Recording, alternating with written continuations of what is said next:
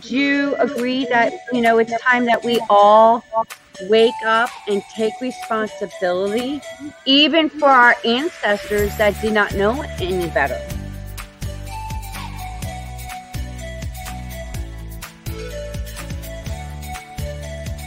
Been waiting patiently to have this kind of conversation.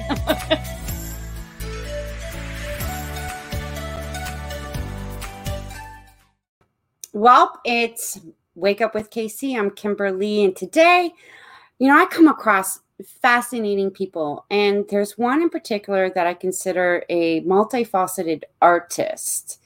And to me, he's like a legend, and I've watched him on TV shows and movies, and I have the pleasure of having him as one of the guests on our show. Please welcome Larry Hankin. Larry, it's a pleasure to be here with you on Wake Up with KC. Well, it's a pleasure for me to be here with you on Kimberly Chapman's Welcome. What is it? KC. Good morning, KC. Okay, cool, KC. Not like KC and the Sunshine Band, but yes, KC. I find your career very fascinating, Larry, because you're not only a writer, performer, director, producer, you're also an Oscar nominee, but you're also a singer too. And no, that's the only one I'm not yet. I'm working on that one. Well, I was curious of hearing that voice of yours. But I mean, from starting out with the one that I do know is How Sweet It Is with Debbie Reynolds and James Gardner. That James Gardner, come on. Working with them, that must have been, an interesting experience. And then Escape from Alcatraz with Clint Eastwood. That was interesting. I bet. And then, you go from like a serious to almost comical, because then she's having a baby. Then you were Billy Madison with Adam Sandler. And Breaking Bad, and the one that I find fascinating and most comical was Home Alone. You played the Sergeant Balzac. Sergeant Balzac. But the thing about it is you're on the phone and you're supposed to be talking to the mother, and you're eating a donut, and it falls on the mouthpiece. Was that intentional?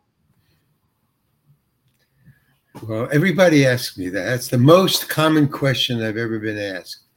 And I don't know how I'll answer that. Well, okay. No, it wasn't intentional, but it took 12 takes for an accident to happen that was capturing lightning in a bottle. I wanted to do it over because I thought I screwed up.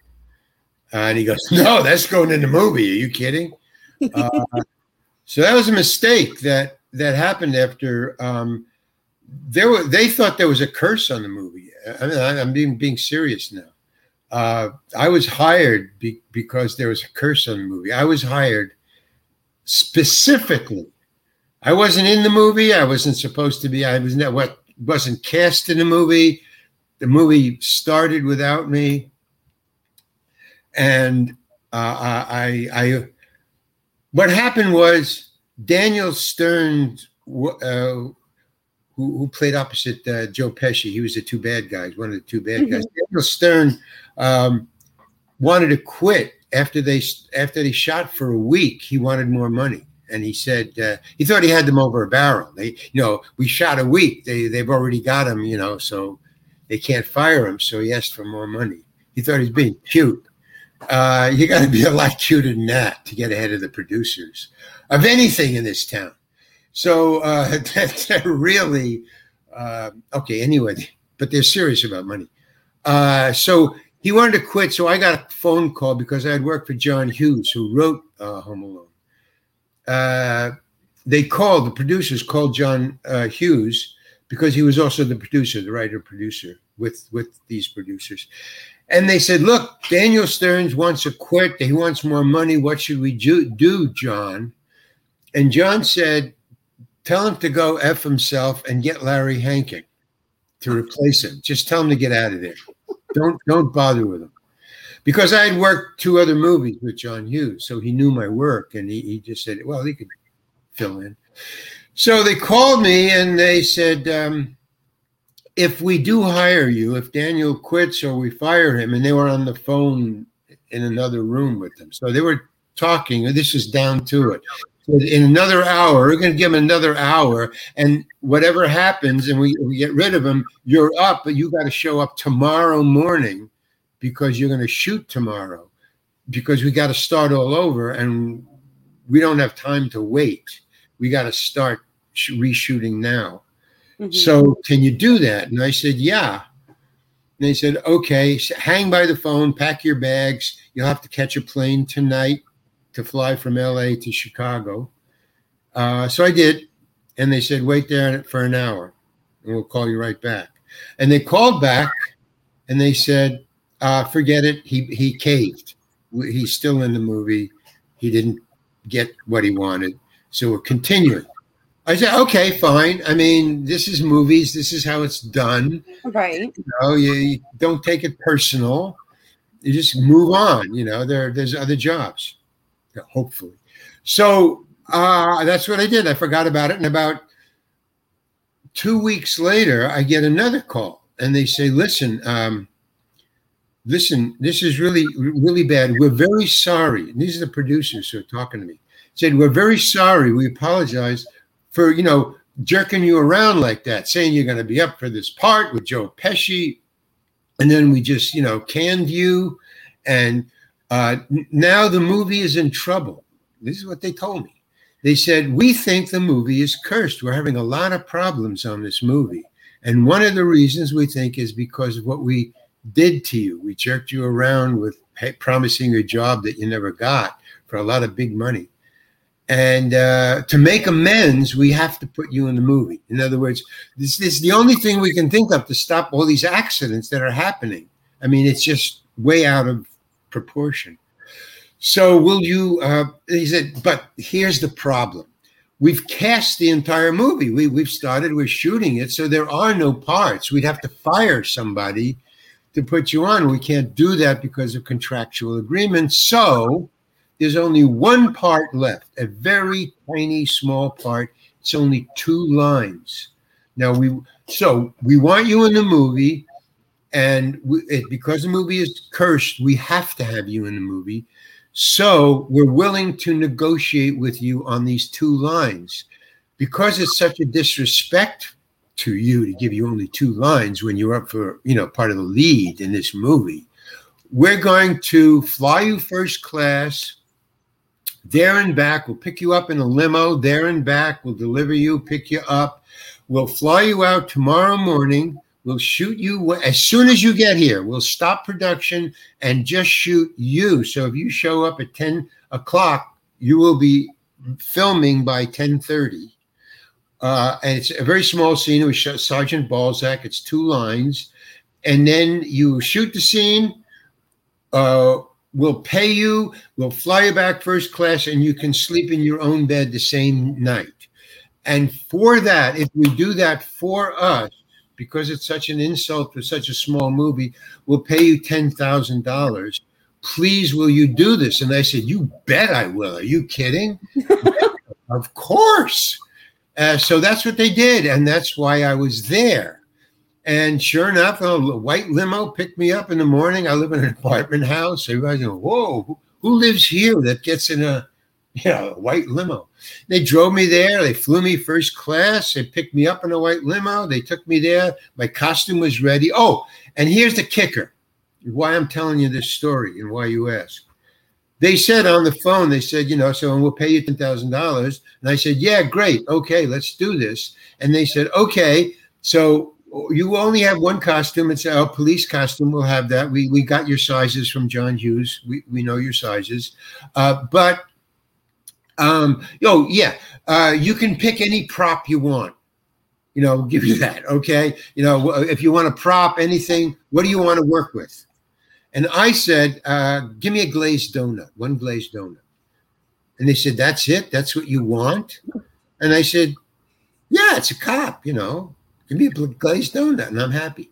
So he's, all right, fine, Larry. But boom, white limo, first class, boom, they land, get in my costume. It's in your dressing room. They're all set up for me to show up. It was amazing, man, the logistics. So I go in, I get my cop costume on. I come out, and right next to the camera, a baker's rolling tray, it's on rollers, and it's got these tiers, and you put all the bread in it. It's about 100 loaves of bread on it. Well, right next to the camera, they had a rolling baker's tray with 250 glazed donuts on it. And I go, what's this? They said, well, you asked for glazed donut. I said, yeah, I asked for one glazed donut. He says, well, maybe we'll have to do 2 takes, insurance. So I thought that was funny. They all laughed. We all laughed. But I did 1 take. I ate the donut. But in the middle of the take, or right near the end of the take, the camera shook. So if you'll notice, it's only one. It's one shot. It's a moving shot. It goes from me, and then it just moves on. So if any shake anywhere in between, you have to do the whole thing over again. 1 shake, boom. Okay, so we do second take. The camera was out of register or something. In 1 take, the lights above, these big, huge, Klieg lights, movie lights, it burst, blew up, and it rained all, shattered glass all over, so they had to clean up. So we had to shoot this thing 10 times, and 10 times there was a technical glitch. And around the 8th time, you just see this pall on everybody's face, like, oh my God, the movie is cursed. I start to see what they were talking about. I go, holy cow, they weren't making this up. I start to think, yeah, it is cursed. We can't get through this one little 2-line take. We couldn't do it. So on the 11th take, I'm eating my 11th donut. Thank God they had 250 donuts. On the 11th take, I'm eating the donut, and I'm waiting. Now I'm conditioned to they're going to cut because something went wrong. And I'm eating the donut, and nothing. And all it goes long roast, hyper on 2, and the director yells cut, which I haven't heard in the 11 times. This is the first time I've heard cut. We've got all the way through, and nothing happened.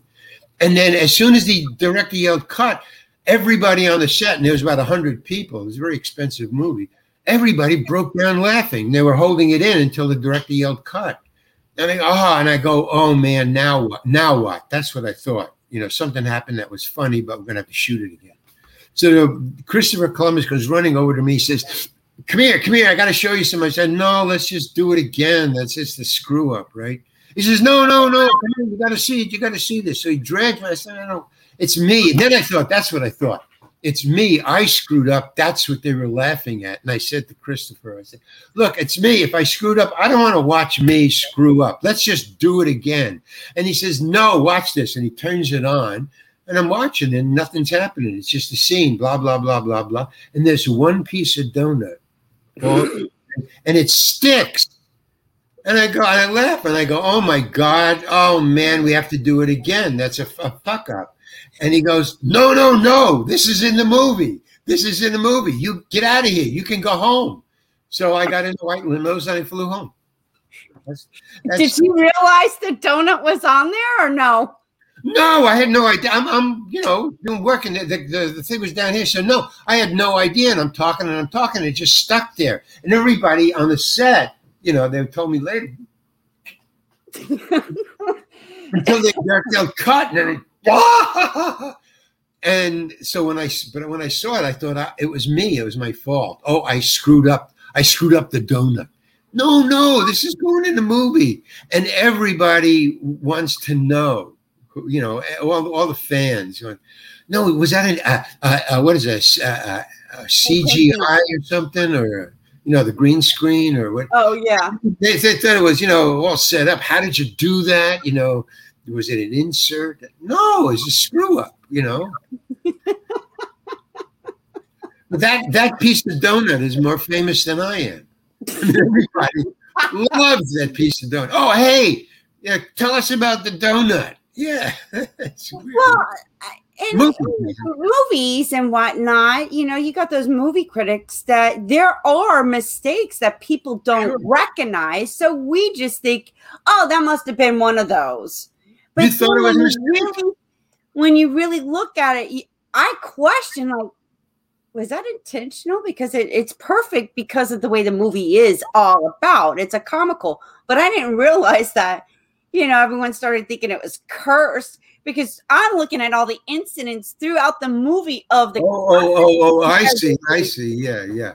So that's probably why it works so well, because I've watched the movie with an audience, and it's a big laugh.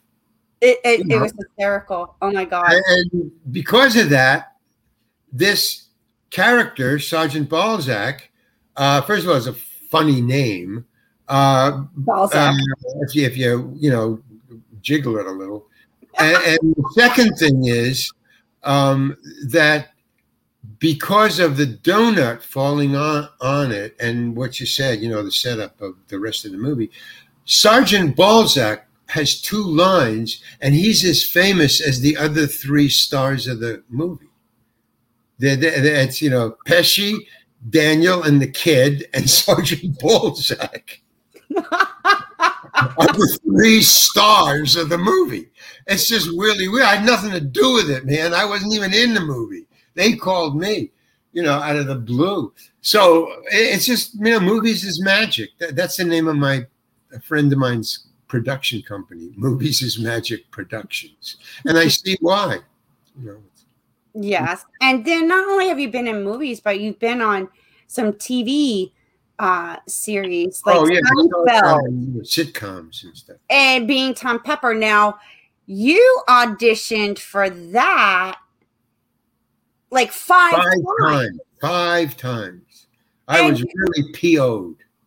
You share with us about because that. They're supposed to pay you to audition after 3.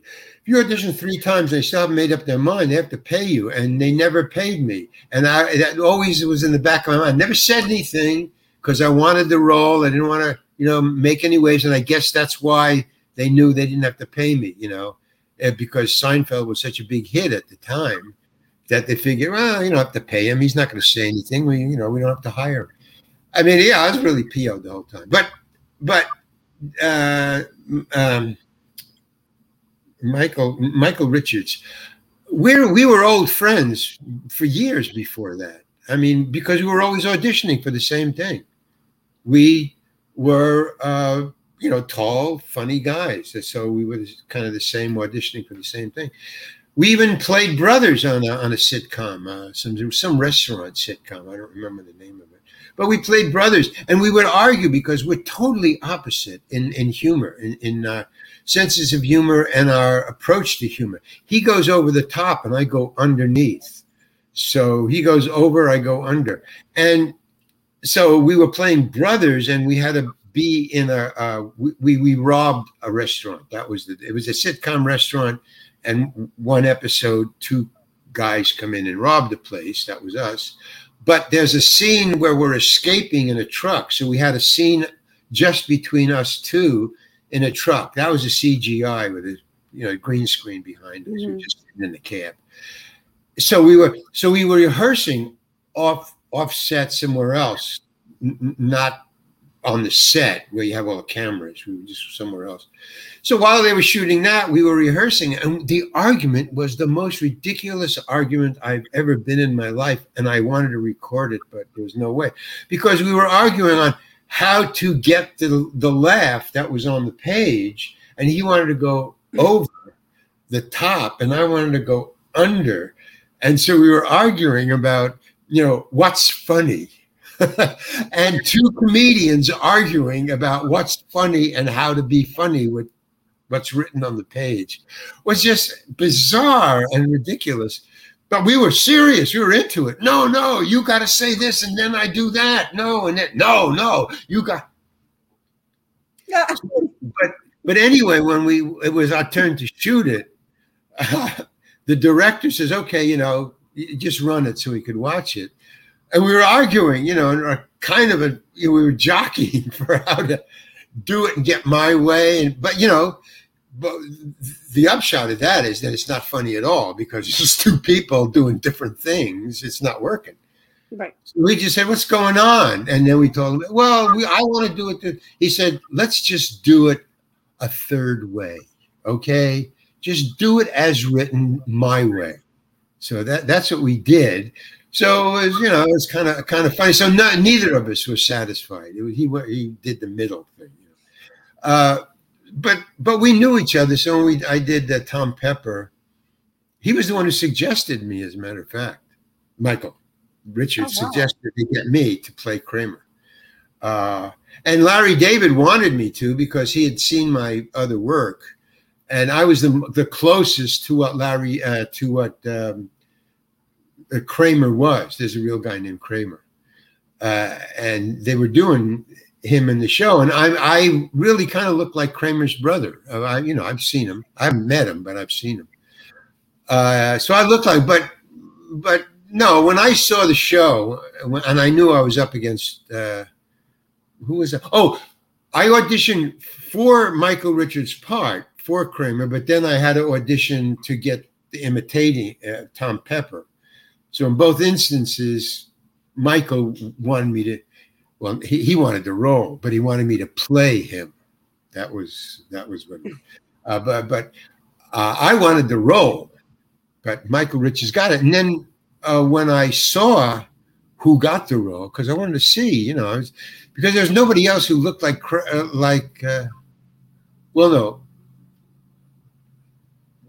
No, that was I get them mixed up between auditioning for Kramer and auditioning for Tom Pepper.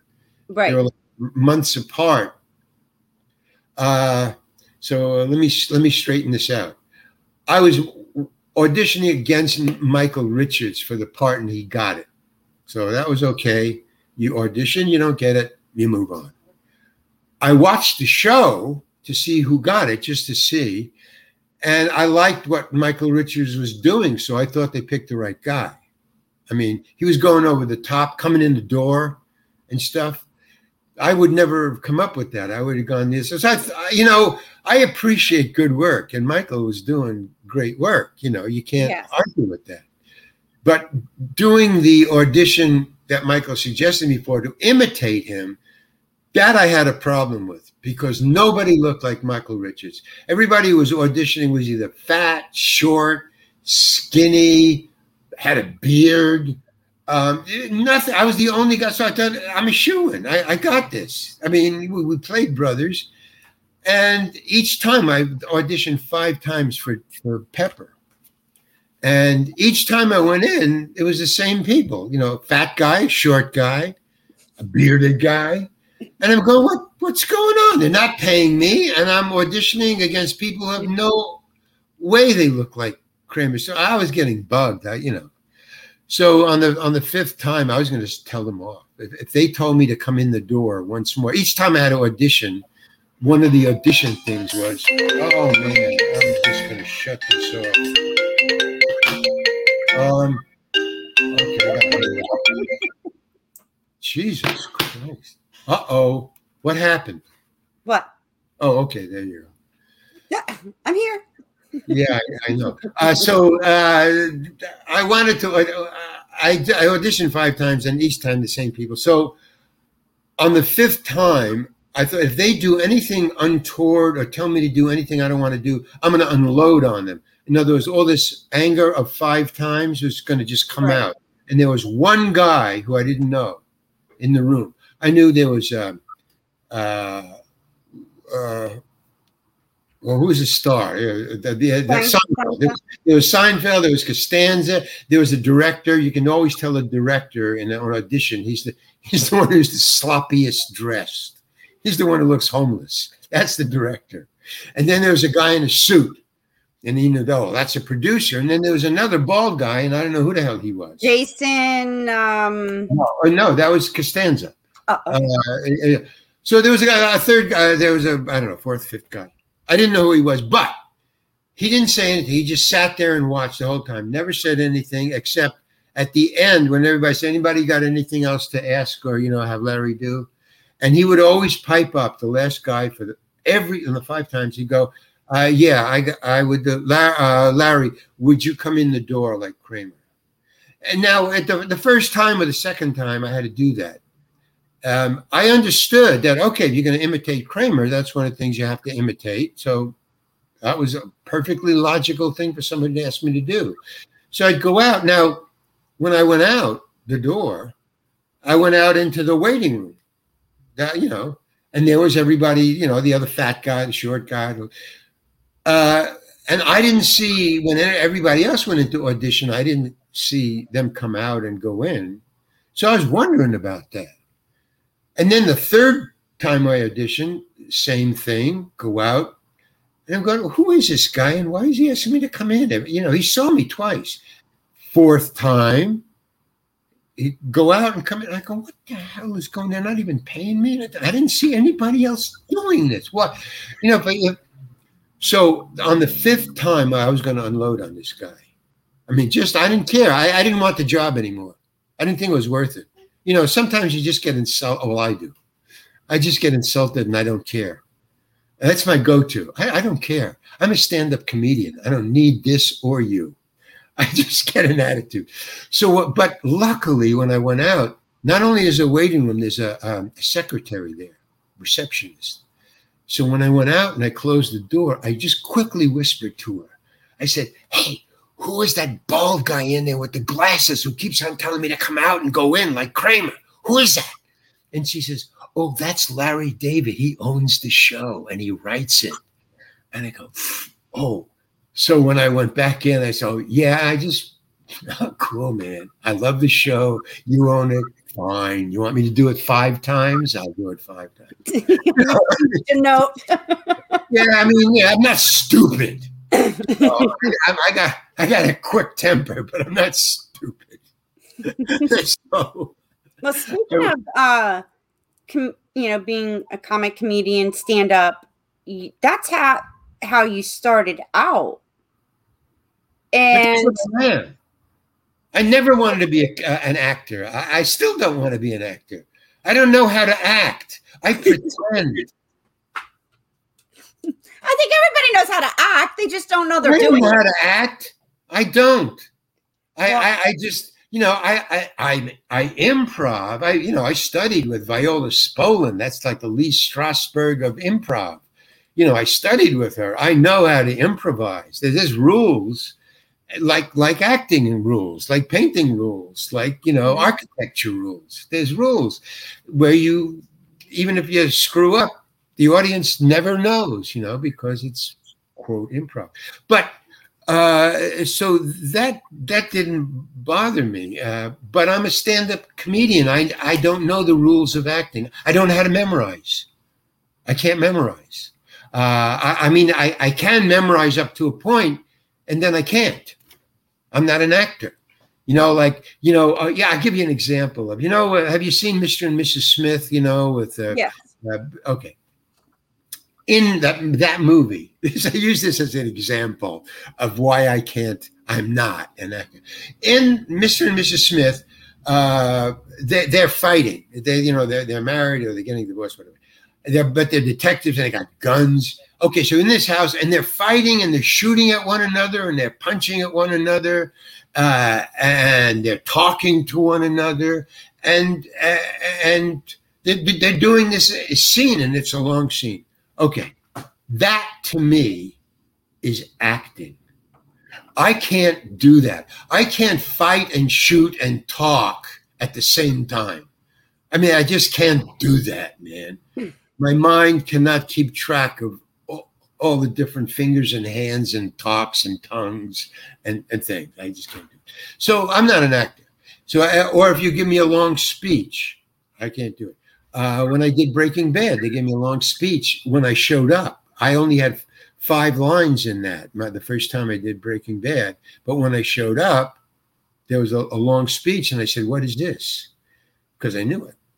Right. So the AD said, Vince Gilligan liked your audition tape so much that he had one of the writers write you a monologue. And I'm going, no, I'm dyslexic. No, I can't do this. And he started to get because I started to freak out. He just got out of there. He said, I got to get back to the set. I don't know about this. And he just split. I said, how long do I have? He says, 2 hours before you shoot. So what I did was I made my part up. I couldn't memorize that, but I wouldn't cop to it. I didn't tell the director that, you know, I can't memorize this. It's too short. I need a week, and then I can do it, but not 2 hours. So I didn't say anything. I just showed up on the set. Now, I had done my 5 lines about 3 hours before that. So he had seen me act, quote. I did 5 lines, easy peasy. It was with Bryan Cranston. I did it so well. If you watch it, I thought I did it great. It was the best piece of acting I've ever done, but it was 5 lines and it was a master, Bryan Cranston. But Bryan Cranston even liked what I did. So I thought, I'm cool. And the director thought, well, I got an actor here, you know, this monologue is going to go sweet. No. So I just didn't say anything. He said, just get down there and walk to the camera. We're going to do it in 1 take. He's not even going to break it down so I can memorize as, you know, as we go along. 1 take, okay, 1 shot, just a page. And it was all legal. It was keeping the cop out of the Winnebago before I destroy it as Old Joe in the junkyard. So they're hiding in there. So it's all legalese that the monologue was to keep the cop, you know, out of the Winnebago. So I just improvised legalese because I studied with Viola Spolin. I can handle this. I'm not going to tell him. I'll just make it up. So I do it, and all I could remember was don't stutter, don't stop, don't say just keep talking. That was the only thing I had as a guide, and I just said every piece of legalese that ever came to my mind from my entire life and the monologue. I was just speaking. And in the middle of it, you know, your mind can do 2 things. I was talking like crazy and I was thinking, holy cow, I'm doing this. I'm not stuttering. I'm not stopping. I'm just talking, man. It's just this flow, you know, rap, man. I had flow. So I thought, I'm getting away with this. This is so cool. I remember in reading The Three Musketeers, there's one thing where a house is caving in and the strong musketeer goes to save the weak musketeer. And he's running upstairs as his stone castle is caving in around him. And he's running up the stairs and he's carrying his buddy. And he's thinking, I'm taking these stairs 3 steps at a time and I'm not missing and I'm running fast.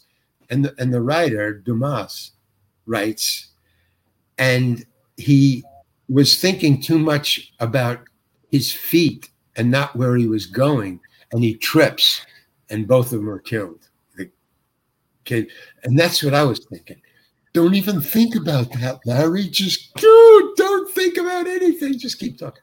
I get to the end, and I think I'm going to get fired because I had heard that I wanted to talk to the writer, you know, to make it shorter. So I said to the AD, where's the writer? I know there's always a writer on the set. Let me talk to the writer. Maybe I can convince him to get it down. And he said, the director wrote it. So the director knew exactly what I was doing. I was making his writing up, which is a total no-no. I mean, nobody does that ever. So I thought when I would get to the end, because I knew he wrote it, he knows I'm making this up. I thought he's going to fire me because the cat's out of the bag. And when I got to the end and he yelled, cut, I was ready to hear, you know, okay, Larry, you're fired. He said, okay, that's great. Let's just do it one more for insurance. And I was totally stunned. I mean, I didn't know what was going on. Do you mean to say, I said to myself, I memorized the whole thing without knowing it? Because he just said, let's do it again, you know, just one more. And then we were in the middle of the desert. This junkyard was in the middle of a New Mexico desert. They already had, there was paths in this junkyard between these huge, it was a metal junkyard. So they had a limo pulled up right next to the camera. So when I finished my shot, I get in a limo and they drive me back to the production office. I was finished for the day. So the car was waiting there. And when he said, okay, let's just do one more just for insurance, I thought, I memorized it. Okay. And he said, so go back there and let's just do it once more. And he was totally calm, totally, believable. And I walked back out there and I thought, oh my God, I don't have to even improvise. In other words, I can make mistakes because he's got it in the can. I memorized it. That was amazing. So I just improvised it again, and I was very relaxed, just trying to do the same thing, improvise it, think of all the legalese things. And then he said, I figured, well, okay, now he's going to say I'm fired. And he goes, no, okay, Larry's dismissed. Everybody, Larry's dismissed. They always clap whoever is dismissed, extra or star. Okay. And I got in a limo and now I don't know what happened. So I had to wait 2 weeks to find out what the hell did I do that was so acceptable. I mean, because I knew I didn't, I went back into when I had to get out of my costume. So they drove me to my dressing room. I looked at the words. They weren't my words. In other words, I didn't memorize it. I had made it up, So when I watched it, here's movies is magic. That's where it comes in. Where I watched it, and if you watch it, I'm in the scene, me, Larry Hankin, being photographed on camera. 9 seconds. What the director did, and he knew the minute I started talking that this guy doesn't know what he's doing. But what he did was he made me do it again because I got enough legalese about not letting the cop into the Winnebago that he took the 2 improvisations and he edited it together so that it formed a voiceover. And then they just cut to the cop, to the Winnebago, to Aaron, to Brian, to the cop. 3 seconds to me when I said something that was right or kind of like what should be said. And then they cut away immediately 3 times. So each time 2 seconds and 3 seconds. So it was I timed it. I watched it a couple of times and I timed it with a stopwatch. 9 seconds. So movies is magic. Now I've talked to a lot of, Breaking Bad buffs, these young college kids, who are, mad about it. They know everything about it, They said, what did you think about that scene? Oh, you were so cool, man. I said, yeah, but tell me what you saw. Well, you were walking and talking, man, and keeping the guy out of the thing. I go, no, that's not what's going on. What did you see? I saw you walking and talking, man. And then there was the cop, and then there was Aaron and Brian. No, I was in 3 seconds. And then they start to think, oh, and they went and watched it again because they're crazy. They just, everything has to be known. So, yeah, I mean, that's why I'm not an actor. I'm an innocent bystander. And I'm writing a book about it. I mean, I don't know because I don't follow me. I don't follow actors. I follow musicians. When I listen to podcasts about other actors, they talk about acting and their character and the backstory and, how they work it out and how they rehearse. I just tell what happened on the set because that's all I do. Well, then, Larry, let me ask you something. You said you had dyslexia and ADHD, correct? So becoming a stand-up comedian, and then going into, movies and TVs, how did you, what techniques or little tricks did you learn? Because you love being able to, I guess, perform improv, so to speak. So I'm a performer. Okay, performer. What techniques did you learn to help you get as far as you've come in the industry that you could help somebody that struggles with the same? Somebody told me. I didn't come up with it. I never thought about it. I just did what I had to do to get the part.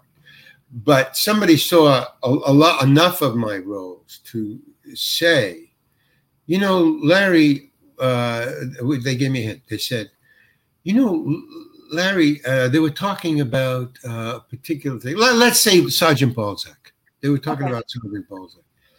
And he said, my God, Larry, I watched with my little brother. The kids watch that movie and families watch that movie. But the kids are the ones who talk to me. And they said, I watched that kid with I watched that movie with my kid brother.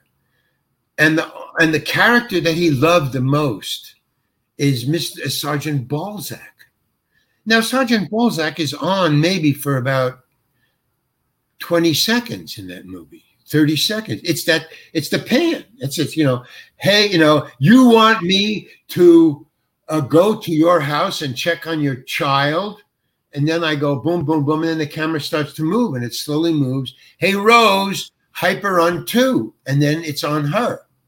So I'm on screen for 30 seconds then, and children all over the world remember Sergeant Balzac because of that donut thing. Is so funny. And Sergeant Balzac, is so funny looking, eating his donut and talking on the phone to a mother about watching a kid. It's a lot of kids stuff that unconsciously and subconsciously the writers put into that character. It's on the page. So, okay. What I'm saying is that all the children say, you're funny. When you come on screen, I only watch you. Now, I have nothing to do with that. I never knew that until a kid told me that. So a kid pinned. And the other thing is, because I have dyslexia, I voluntarily only go up for roles or choose roles that I know I can memorize a priori in front. So if I turn down huge starring role, well, not starring roles, but Daniel Stern, Joe Pesci roles, because the part was too big for me to memorize in the time given. If you give me enough time, if I see, okay, and there's my agents at the time, my acting agents at the time knew to put that in the contract, that Larry has to get the script before everybody else, or at least one of the first ones to get the script, because he has dyslexia and needs the time to memorize. So either I take a short part because I don't have time to memorize it, or I have enough time to memorize it so I can take a longer part. So that's the, quote, trick that you're looking for. Is I don't even go into it unless I know I can do it, because I have dyslexia and ADHD. So luckily, the two combined, I take mainly and mostly, predominantly, short parts because of my dyslexia, and which something I have nothing to do with, man. I never knew I had it. If I come on screen, the eye tends to go towards my character. I don't know why. I don't question it. It's cool. It helps. But I have no control over it. So that's the only two tricks I know. One I have nothing to do with, and the other one, it's way before I even get involved. That's my tricks. Other than that, I sweat to get it memorized. I tell my friends, if I have a girlfriend, I tell her, look, you're not going to see me for 3 days. Well, why? Is it something I said? No, I got to work on the 4th day, and I need 3 days to memorize, this half a page. She says, okay. And I do. I lock myself away, and I just repeat and repeat and repeat until it gets it in. I mean, I did a play the last time I did a major role many, many years ago. I had to go out to the beach. I live near the beach.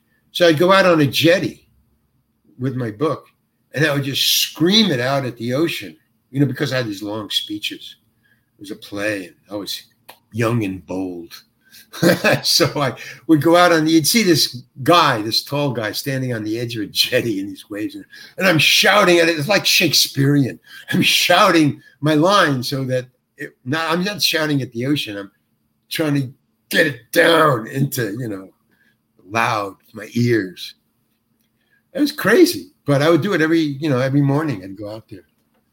Yeah. I mean, it's, you think it's easy being an actor. That's why I'm not an actor.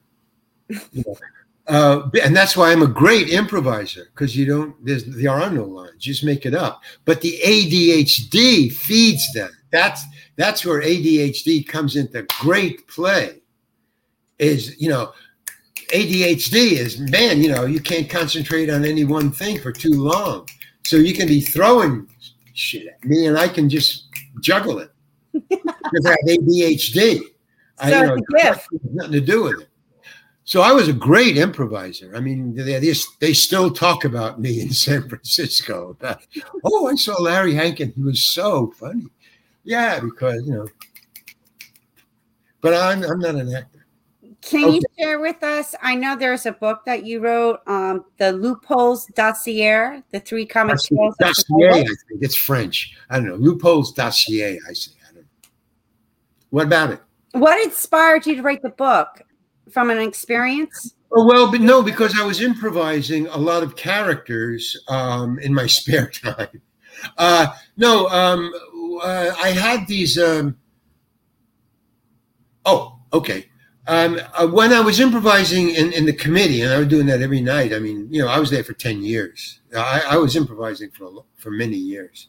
My youth was spent improvising. I got really good at it. I mean, if you do anything for 10 years, you're going to get good at it. Even if you're awful. Example, Vincent van Gogh. I mean, if you look at his early paintings, no way. And then, about 15 years later, I once walked into a room of Vincent van Gogh paintings in a museum, and I was actually blown out of the room. I just, came around the corner. And, whoa! My eyes. Yellow. So, I got really good at it. So what was the question? The book, what inspired you to write the Loopholes? Okay, so when I was improvising, that's all I did. And we had plenty of spare time because we didn't have to study anything. We just had to pay attention to what was going to the world. Watch television, read newspapers, get involved with your girlfriend, with people, with kids, do laundry, have a life. And then you get on the stage and you don't have to worry. You've got it. You've done your research. What I would do is I'd have a lot of spare time. So I would write. And I would just put them in a drawer, especially late at night. We had we generally did 2 shows. So I was through work at, any kind of performer, not even a nightclub, stand-up comedian. You're doing 2 shows. I mean, you're finished at 12. You're hyper. You're up. You've got all this energy from doing 2 shows. You're like that. So I would write. I'd go home and I'd write. And I would put them in a drawer. And finally, years, and I saved them. And no matter where I moved, I would carry this box of matchbook covers with notes on it, napkins with notes on it, pages, notebooks, and I would move. And one day I just had so many 2 or 3 boxes. And I said I should make a book. So that's what I did. So I took all these, and I had specifically after I was writing for a long time, I started to become fluent in it. I started to get flow in typing. And so I would type these short stories, which were very funny. They were kind of Aesop's fables brought up into a modern, instead of Aesop's or Aesop or animals, telling stories about animals. I would tell stories about a kid, a 15-year-old kid named Sometimes Jones, which was my childhood at 15, my fantasies of running away and having adventures. And so this kid had Aesopian adventures, with a moral at the end, but they were funny morals and stuff like that. So I collected them and I thought I'll make a book. And then I only had half a book of these moral funny fables. They were funny fables. That's what they were. So I had about 10, I think. And it was only about 150 pages. So I needed about 100 more pages. And I thought, well, let me try a long form writing. Now that I had my chops about writing, this was years later when I got to LA and I was an actor and I saw these boxes. So I hadn't written in a while and I thought, okay, I've been doing characters. Let me just make up a real character. His name was Barnum Barnum Justice. And he was a homeless guy. Because I've been doing a lot of homeless guys on screen. And voluntarily so. I know that I'd seek out homeless characters to audition for. I did one where I was God as a homeless guy. I thought I'll develop a character, Barnum Justice. He was a homeless guy. And then I said, okay, I remember, have you ever lived in New York at all or ever? No. I visited, but never. Okay.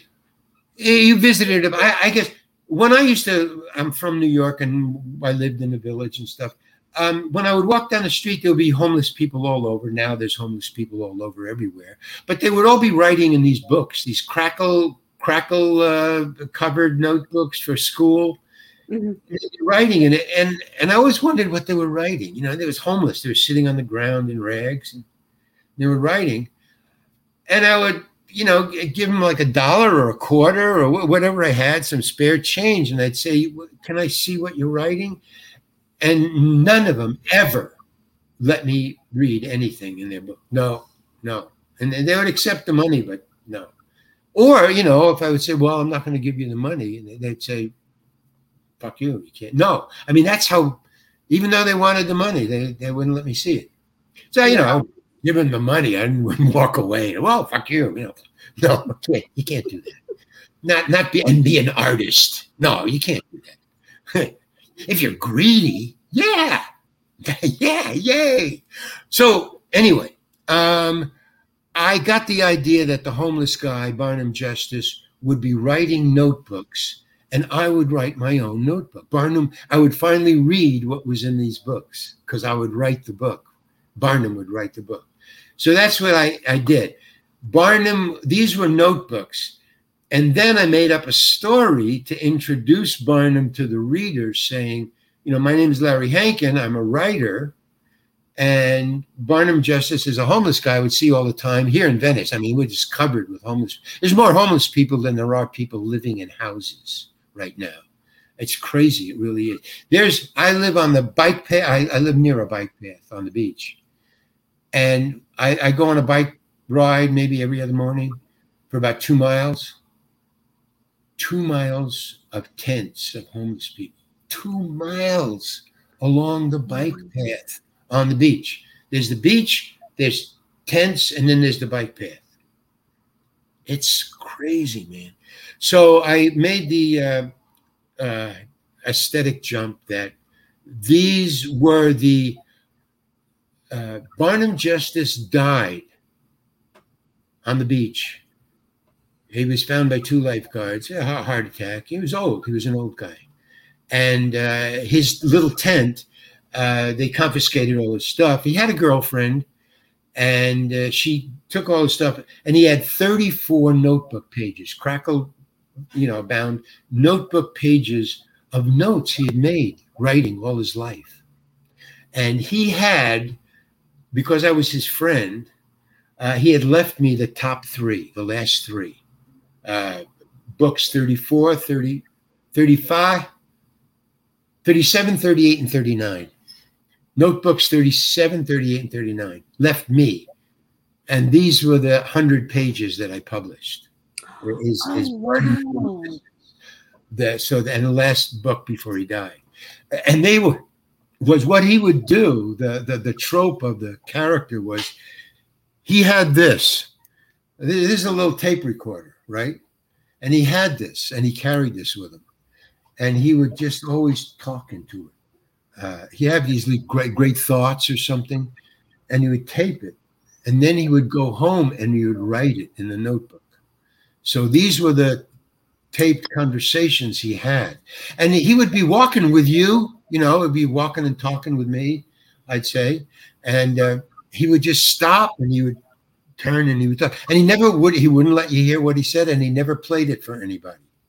He never, just like the guys wouldn't let you read the book. He wouldn't, right. He wouldn't let you hear you. He would talk. And I always wondered in the book, what he was saying. And finally, he had left me these 3 books. And what it is The three last books were How to Be Homeless. That's what he wrote. How to Be Homeless. He was teaching.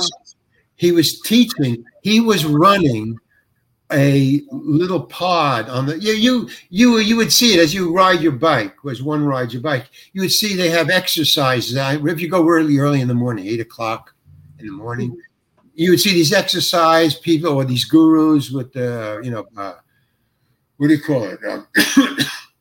Exercises and all kinds of things. Nam Myoho Renge Kyo. So he had a little class on how to be homeless. Don't do this, do this. You can live here, you can't live there. How to get food, how to get spare change, how to beg for money. Just because I was homeless for a year. I lived in a car for a year, my own. I was homeless. So I knew how to be homeless. I mean, it's not easy. You don't want to be homeless. No. The whole point of being homeless is you either know how to be homeless and that's your glory, that you got it down. You see these guys walking around. They don't want to be other than homeless. They're rare, but they're out there. In other words, you got to have a reason to live. Or you commit suicide. And when you get that down, that low, you need something to keep your ego going. And you go, okay, I got this. You guys don't know how to be homeless. You're scruffling, you're filthy, you're begging for money. But I take a bath every day. I wash my clothes. I beg for money, and I'm homeless. And I got this. And it keeps them alive, keeps them going. And you don't want to get there because you never leave. That's the what do you call it? The long termers. The long termers. That's wow. What but others, the 99.9% of the homeless, they're not lazy. They are the fate and greed put them there, either their own greed or somebody else's greed. Or or jealousy or whatever. In other words, they're tripping over their own dick, is what I'm saying. They just their own fault. But they don't have the tools to get out. They want to get out, but they don't have the tools. What this guy Barnum was bragging about, I have the tools. I have the tools. Wow. To do it, and I'm going to teach you the tools. You can use them or not. You either use the tools or get out. And the faster you get out, the better it is, because the longer you stay, the harder it is to get out. Especially in these times, wouldn't you agree? I mean, and by the way, how's the weather over there on the West Coast? I'm sorry. Say that again. How I said that is a hard thing to accept, and with these days, and what's going on now. I just can't even fathom. And how is the weather over there? The heat? Well, I mean, that's just one part of it. I mean, the heat, I was sleeping in a car. I nearly froze to death many times, froze to death. I was trapped out in the middle of a desert in Arizona, sleeping in my car, and I took a shortcut through the desert. I went off road, and my Volkswagen bus, which was like a UPS truck. I mean, there was no cloth in it. There was no seats. There was only one seat for the driver. If you rode with me, you sat on a box, a shotgun. And the rest of it was just empty metal.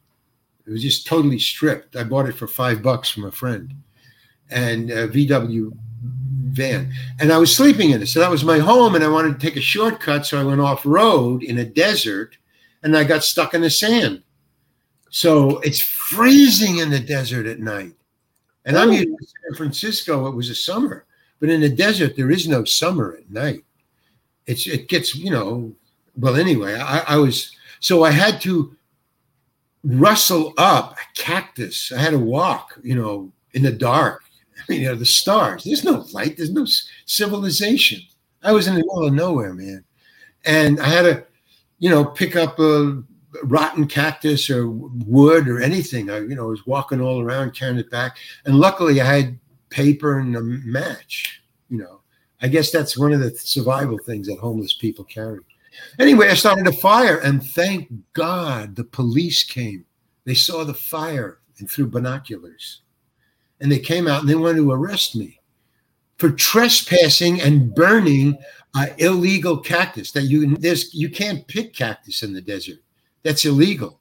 You can get busted for that and fined a lot of money, not small amounts. And they wanted, and I'm homeless, and they're saying, well, you're burning. That's illegal. This is illegal cactus you're burning. And I'm saying, I would freeze to death, man. Are you crazy? And you're going to bust me for trying to stay alive? And so they let me go. They actually gave me a tow to a road because I was stuck. But I mean, it was so serious that they let me go. They knew, they understood that I was in dire straits. So right. Well, yeah. Larry, this has been such a pleasure. I enjoyed this conversation with you, and thank you so much for being on the show and sharing, what you've accomplished, what you struggled. And I hope somebody today that's watching that, has that challenge with dyslexia or ADHD, that this gives them a little hope. Especially if they want to. Wait a minute. I got to add something. Mm-hmm. This was just, for dyslexia. No, I volunteered to deal with my dyslexia the way I described. There are many actors, real actors in Hollywood making big money, doing big parts that are dyslexic. They have other ways. I voluntarily did dyslexia my way. But don't think that this is the way to go with dyslexia. Oh, no. If it resonates with somebody that's listening today, that would help where I'm going. You're not trapped by it. It's a positive. It helps your art, man. It takes you to places you wouldn't think of if you were an ordinary person. So you have a gift. I just chose to use my gift the way I wanted to, but it's a gift. Don't remember that. Okay, sorry. No, that's okay.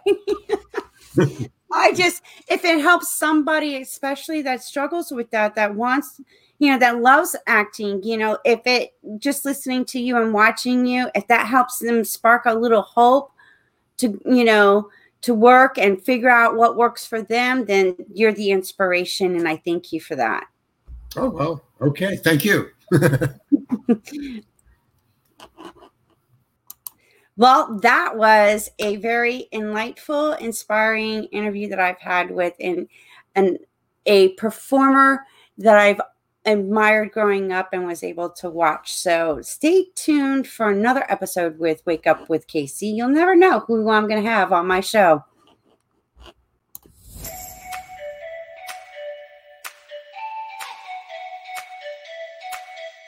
Do you agree that, it's time that we all wake up and take responsibility, even for our ancestors that did not know any better?